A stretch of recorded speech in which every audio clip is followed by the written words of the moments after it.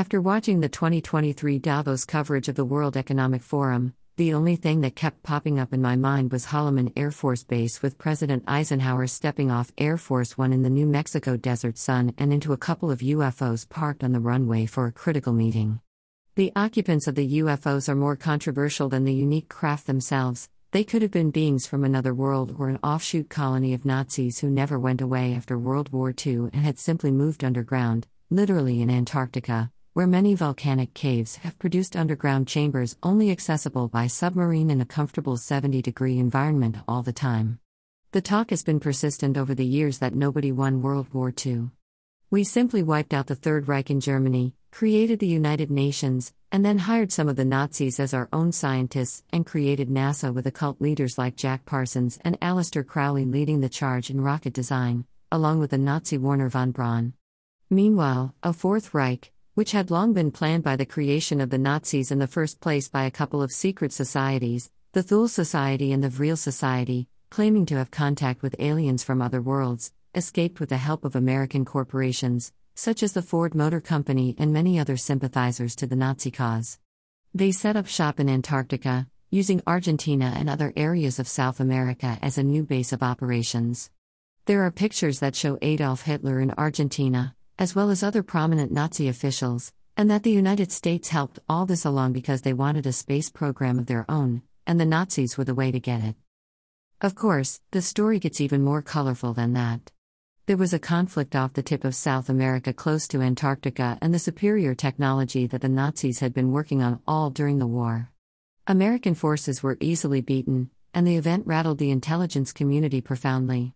It was obvious to all involved that the Nazis had been developing lots of unique technologies, UFOs being one of them.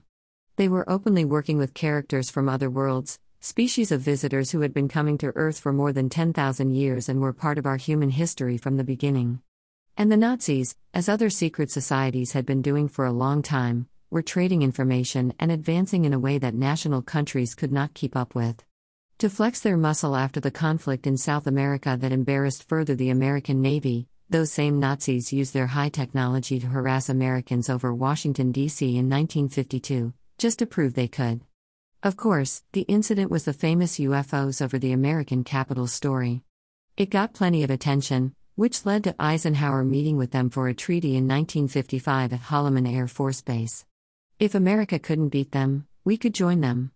And it's at that moment that many point to where America became a corporation instead of a republic, and all Americans became a captured serial number asset to this invisible corporate conglomerate who had actually caused all the world wars and was now entirely in control of Earth behind the veil of the world's governments.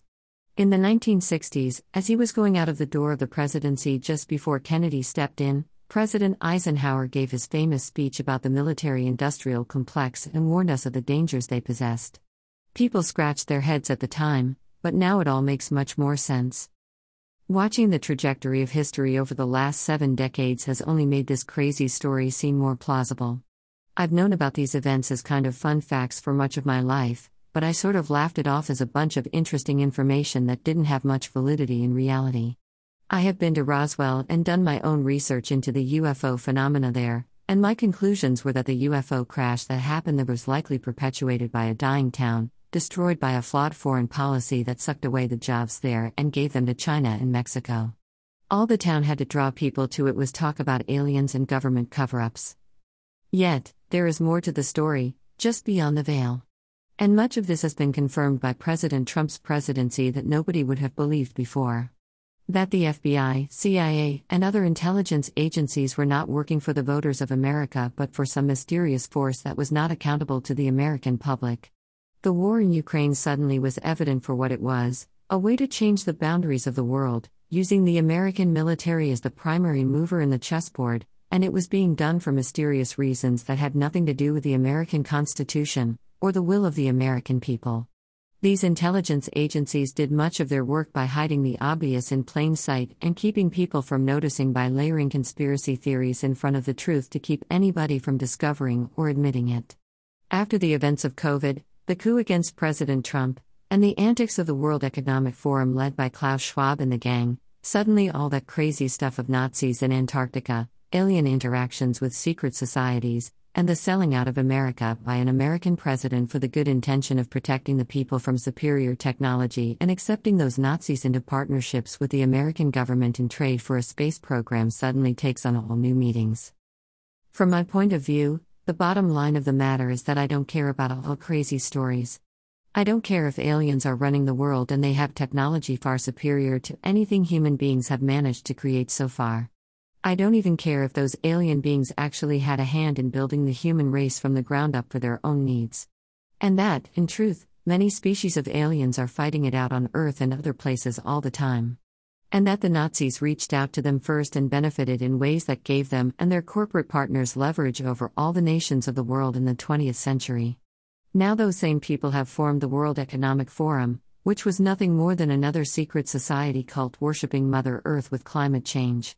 What we do know and can prove without a doubt is that none of these World Economic Forum people respect the American Constitution, and neither does American intelligence or our military. Their behavior gives credence to these vast conspiracy theories, which may not prove to be so crazy after all. The Davos characters, the desecrators of Davos as I like to call them, as other people call them the elites, do not have respect or reverence for American sovereignty, and they act like it's already a conquered nation. And that Eisenhower's speech about the military-industrial complex was something we should revisit and take notice of. Because it looks like the little dog from The Wizard of Oz has pulled away the curtain, and we can see who and what has been behind the smoke and mirrors. And what we have learned because of the Trump presidency is that the conspiracy theories were more than fiction. What we know now requires us to act accordingly. Rich Hoffman. Click to buy the Gunfighter's Guide to Business.